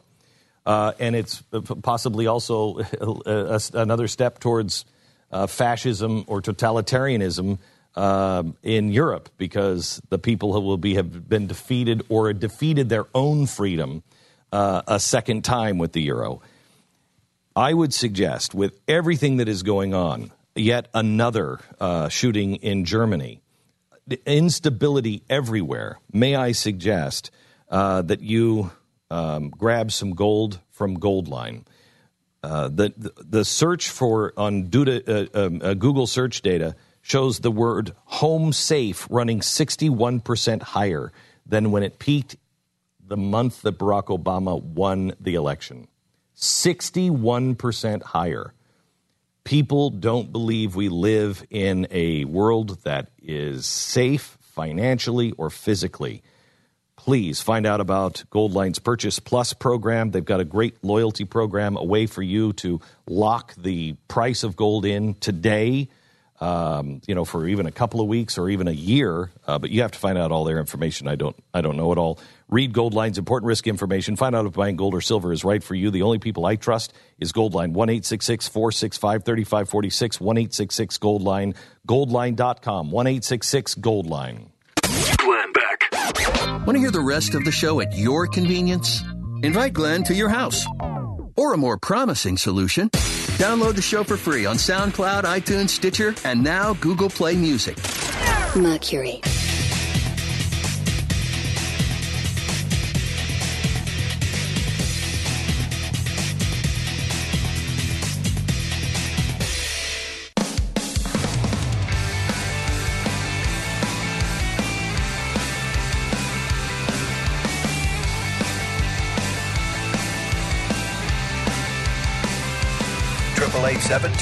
Back. This is The Glenn Beck Program. Brad, you're seeing what's happening with guns. Yep. And yesterday, forget about the stupid hippie sit-in that these... Can you take these hippies anymore? You know what? I have not seen that many old people on the floor since I watched that I've fallen, I can't get up commercial. I mean, it's like a life alert thing. And I like them just to keep doing business. Just keep doing business. You sit there all you want. I saw a joke that said America wishes the other half of Congress would join them and just sit on the floor and stop doing, just stop. What kind of stance is it, though, to sit on a floor where you have access to the seats, no one's trying to remove you because you're legally able to be in the room? That's not a sit-in. It's a stunt, is what it is. It's a stunt. And it's a very well catered stunt. Yeah. I don't know if you know that. They didn't throw bags of McDonald's or bring a lunch bag or something. They're having it catered. Yes. What kind of elitist, snotty sit-in is that? That's your new left. Let them eat cake, finger sandwiches, and maybe some fine chocolate at the end, but of course, cake? This is the least offensive part of this. Yeah. The most offensive part being that they're actually doing a sit-in to repeal rights from people. Yeah, a civil rights movement with civil rights legends to take people's civil rights away. Absolutely. And by the way, I mean, if the parties were switched, they would surely be pointing out that this is almost exclusively going to hit Muslims. Yes. Almost exclusively. This rule would hurt Muslims and their ability to buy guns. I can't believe it.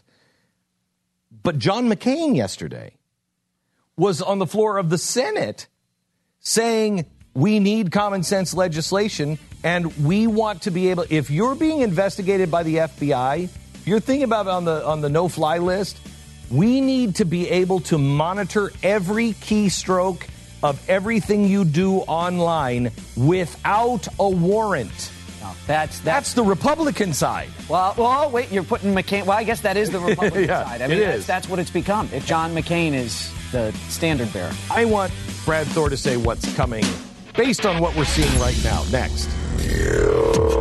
You're listening to the Glenn Beck Program. Mercury.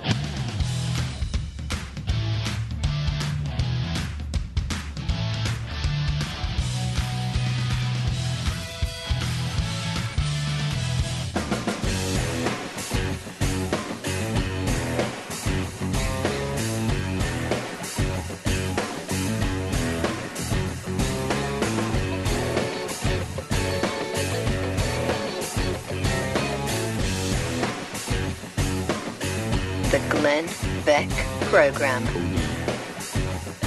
Yeah. Welcome to the program. So glad you're here. Brad Thor is here. And Brad, with the way things are going, and nobody is standing up for rights on either side, right? The civil rights, and I outlined these just the other day, literally, not figuratively, not kind of, literally, first, second, kind of the third, fourth, fifth, seventh amendments are being, are right now, both sides of the aisle are saying we need to limit the scope of those amendments. However, the 16th is safe, and they'll never fight the 16th. That's all we care about. Yeah. And they still tax us. Yes, absolutely. So, what happens to guns? Play this out in your head. Another really bad shooting, a Beslan. Right. Oh, a Beslan type shooting. A Beslan shooting, or just a shooting at a school. Another one right now. What happens to guns? Boy, you've got a supine, as Krauthammer likes to say, a supine Republican Party in Congress. We do have some fighters who are in there, but as you listed all the amendments that are under assault now, it amazes me that all of the problems we have are because of Congress, are because of Washington, D.C. Yes. The further we get away from the founding documents, the worse the situation gets. Correct. And so their answer to the problems they've created by drifting away from the founding documents is to erode the founding documents. This is not a path to more liberty. This is not a path to freedom for us. This is a big, big, big, dangerous issue. I want to go on record, just as we talk about guns, that I had a terrible fishing accident last weekend, and I lost all my guns when my boat overturned. Oh, no. Yeah. Oh, no. I want this on record. Can I tell you something? Same thing happened to me twice last week. Shut up. That happened to me. No. I think Pat's joking, but I did lose all my guns. I had them all up at the ranch. Gone. And they all went away. It was fun. So if you came to my house and demanded them, I already lost them. I got the manuals. That's about all I got left. I'll bet you the same as I am. When I told my wife, she said to me, well, they're all insured. Let's just go get the insurance money. And I said, honey, I don't feel comfortable with that. Right. I don't want my rates to go up. I don't want my rates to go up, and I don't feel comfortable about it because it was my fault that I lost them. And I feel stupid. Yeah. I told my wife, she said, don't take your guns fishing. What do you need guns fishing? And I said, well, you never know. I know. You see that killer bunny? Remember that with Jimmy Carter? Well, for me, I don't like to bait the hook, so I just like to shoot him. Yeah. And really? So, when I got up to shoot him, the whole thing overturned and they all went in the water. That's what you usually I was shooting. Right? I was shooting. I was going for trout. I used my Lapua. That's fantastic. It was. I missed. There was not a lot of meat. There was surprisingly not as much meat in trout. Not after getting hit by a Lapua. Yeah, it was. Yeah. So anyway. So what happens? Do you think the government gets to a point where they do try to take our guns or start to limit people's rights by saying, okay, all these people are on the no-fly list, all these people now, including soldiers, are on the mentally disabled list, and they just start... PTSD, they want to take guns away from Marines. That's insane. I think they continue to nudge. I don't know that they make a huge step over the line. I really don't think. They tried with Sandy Hook. They tried. This is why it's so important that even if you are not a Trump supporter, don't vote for Trump. If you hate Hillary and you hate Trump, you still need to get out and vote down the ticket, because the Republicans right now are holding the line for the most part against Democrats trying to institute more gun control. I will say there's a million problems in the Senate. There's a million problems that we can point out here, of course. However, they have held the line, generally speaking, on the gun issue. Yes, let's also not forget, but they did also propose two gun control amendments that Democrats voted against out of that four. But still, generally speaking, they have done a pretty good job on this issue. It's just you never know when they're going to fold. But I mean, when you have Sandy Hook and you have Orlando and you have some of these tragedies, the emotion of the moment pushes most of these guys over the... And that's the problem with the left. Their answer is we have to do something. Japanese internment camps, the government tried to do it the year before. They tried to put the internment camps in the year before. Nobody wanted to hear it. Pearl Harbor happens, done. Well, that's getting into the war, too, right? Yeah. People didn't want to get into the war. Let's be clear that Americans have to stand up. They can't expect their leaders to read their minds. You need to be vocal because they will roll over. I mean, I was reading something this morning about Hillary's emails and how they had to deactivate at the State Department a bunch of protections against phishing scams so she could use the private server. Nobody at the State Department stood up to her and said, Mrs. Clinton, Secretary Clinton, you cannot use a private server. They rolled over. This is my consistent fear with D.C., that here's Hillary Clinton, powerful woman. They exposed the State Department to all sorts of stuff because it was Hillary Clinton. Nobody will take a principled stand in Washington. Very few people will. So if we won't, as citizens, these people work for us. We are stewards of this republic. We must hand a freer, more successful, more prosperous, safer nation to the next generation. That is our number one duty as Americans. We need to stand up. I mean, that was an impressive little, I mean, I wouldn't call it a speech. I guess I would call it it could be a speech. I mean, it could almost be a campaign speech. Almost. Because I know there's like a stump speech. Yes. Stump speech. I know there's been people who are talking about a viable third-party candidate who maybe knows a lot about the issues and you is need somebody who is articulate. You need somebody who has television or radio experience. Yeah, you also need somebody who's known. Who has a notoriety. Who's really already. intelligent. You need him to be able to appeal to a lot of people. Yeah. Have a big fan base. There's hardly anybody like that. Oh my gosh! What about Brad Thor? What? What about Brad Thor? Not to mention President Thor. We are the biggest badasses ever. I'm in love with it.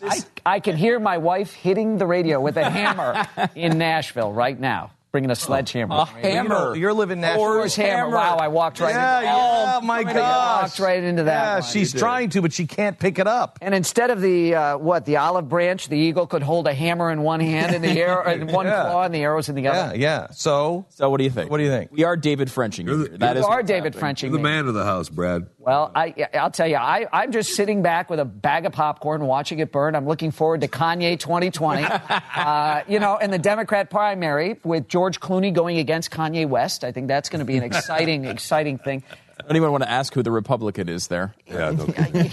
Because at that point, that might be the most conservative we have is George Clooney. Well, it could be the way we're going. You've already challenged Donald Trump to a debate. Actually, months ago in the primary process. And I was originally... No, I don't care about any of this. That's the past.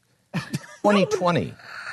This is how or even 2016. Because this is how you get the debate you've asked for. All you have to do is get to 15% in the polls. We can do that. And then you get the Trump with the radio show. We get us to 15%. No, but if you can get me to 15%, I'll run. We got Cruz to like 20%. You got Cruz to 20%. You could get to 15% easy. You could. Yes, think about this to get on the debate stage. Because then you've got Trump and Clinton against Brad Thor. Imagine Brad Thor going up against Trump and Clinton on the same stage. This is, What do you think? What do you think? Seriously, I'm being serious. I am being serious. There's got to be somebody who does this. And why not you? Why not me? Why not you? Why not? If not you, then who? That's right. If not now, when? Yes. You need a really catchy slogan. Thor something. And who would my running mate? Thor will bring the hammer down. Right? We need someone with the last name Hammer is what we need. Yeah. And then Thor Hammer 2016. MK Hammer? Yes. Mary Catherine? Yes, bring her in. Mary Catherine Ham? Okay, so I'm serious. What about you doing this? I'm somebody who believes you actually should have some experience to run for this. Oh, no. Well, we're not. So what about you? I announced to Reince Priebus on Twitter, I said, if it takes announcing my candidacy to get onto the stage to debate Donald Trump, I said I would do it. So I announced. Right. So look, Trump didn't think he wasn't getting in this to win. You could start it with that, and then when you get to 20-30% and dominate them in the debates, then you're going to be like, wait a minute, I could really be president, and then you roll with it. And then I roll with it. Well, I definitely... Can I take the weekend to think about it? No, how about you right now? The constant. Okay, so let me tell you this. Yes. Let me ask you this. What happens at the Republican convention? That's the big question right now. We actually have extremely concerned Republican delegates that don't want Donald Trump, that see this guy as the cyanide capsule that spies used to carry behind a tooth. and that we're going to pop that, and that's going to be the end of the Republican Party. I mean, this Which guy... I would celebrate, by the way, but so would I. Not the death of the conservative movement. No, we definitely need a new party, and I think the Republicans are going to go the way of the Whigs. I mean, when you look at people say this never happened before, well, look at Zachary Taylor. I mean, this was a guy that hadn't voted in 40 years. There was Politico did a great article on it. Look it up about that election with Zachary Taylor. But I really hope something is done. Donald Trump will not be a good leader. He lacks the temperament. He lacks the skills for the most important job. He lacks the knowledge. Got it. What I'm asking you is, what is going to happen at the convention just before you announce? What's going to happen at the convention? Well, I think I'm going to huddle with delegates. No, do you think that they're going to? Do you think they're going to? They're going to. Are they going to walk out? They going to, or is it? Are they going to give them the 1237? Boy, I actually think you're going to see some sort of a protest. I think you will see people walk out. I do think you will see that. I think there are men and women with principle who are delegates. The party matters to them. The country matters to them. This is not going to be everybody folds for Donald Trump. I think we're sick of this being a reality show. There are actually serious, intelligent, well-informed delegates that don't want Trump. And I agree with them. I don't want Trump. I don't want Hillary. And that's this country's last hope. He still gets there, though, right? I mean, in the end. Yes, in the end, he's the nominee. It's still Trump. I think so. I think he is. I think he is, too. I mean, you don't think so, Brad? I don't know. What I think and what I want to have happy. If not him, then whom do they pick? Well, you've got to pick somebody. Anything can happen. I mean, this has happened in contested conventions before, but he's walking in with the 1237. But if they get enough people to change the rules committee, enough members of the rules committee that they can change things, if they go with the... I don't know. It's just, and they are talking themselves into the fact that it's going to freak out, the entire party. It's not going to. Trump has a plurality. He does not even have close to a majority of the Republican Party. This is not the will of the people. 60% of the Republican primary voters voted for somebody other than Trump. He's got the microphone, though. He's got a big mouth. He's got a lot of money. What has he done for America and liberty up to this point? There's a guy that could have been a huge force for liberty, and I don't think he has been. This is a guy who's a lifelong progressive whose answer to every single problem has always been more government. This is not the kind of guy we need in the Oval Office. Hang on. Get you elected. Hang on just a second. It's that kind of talk? I want you to go to get me elected. I want Pat to go to the audio vault. I'm going to do a quick commercial. We're going to come back. And I'm going to play the person that is running against him. And have you heard her lately? Did you hear her speech yesterday? Oof. Oh, my gosh. It isn't America that she's even discussing. We'll go to that here in just a second. You want to keep your home and your family safe? Big home security companies know it. They take advantage of you, your fear, and they give you a free system so they can lock you into a long-term contract and make you pay $40, $50, or $60 a month. Your security system paid for years ago. Now you're paying this huge price for the monitoring when the monitoring with Simply Safe is $14.99 a month. And then they give you top-notch, award-winning 24/7 monitoring. You own the system. There's no scams going on here. And you don't have to worry about the rewiring of your house. This is what we like to call modern technology. The reason why these other phone systems or these other security systems don't use wireless is because they know you'll cancel the contract, you'll get out of it, you won't pay $50, $60 a month. You only do it because somebody's already wired the whole house for it and it's all done. And just stay with this company. Don't. No contracts. A square deal. You own the system. For the protection that we trust, go to simplysafebeck.com and get an exclusive 10% off right now at simplysafebeck.com. 10%. Save it at simplysafebeck.com. Glenn Beck program. 888-727-BECK. Mercury.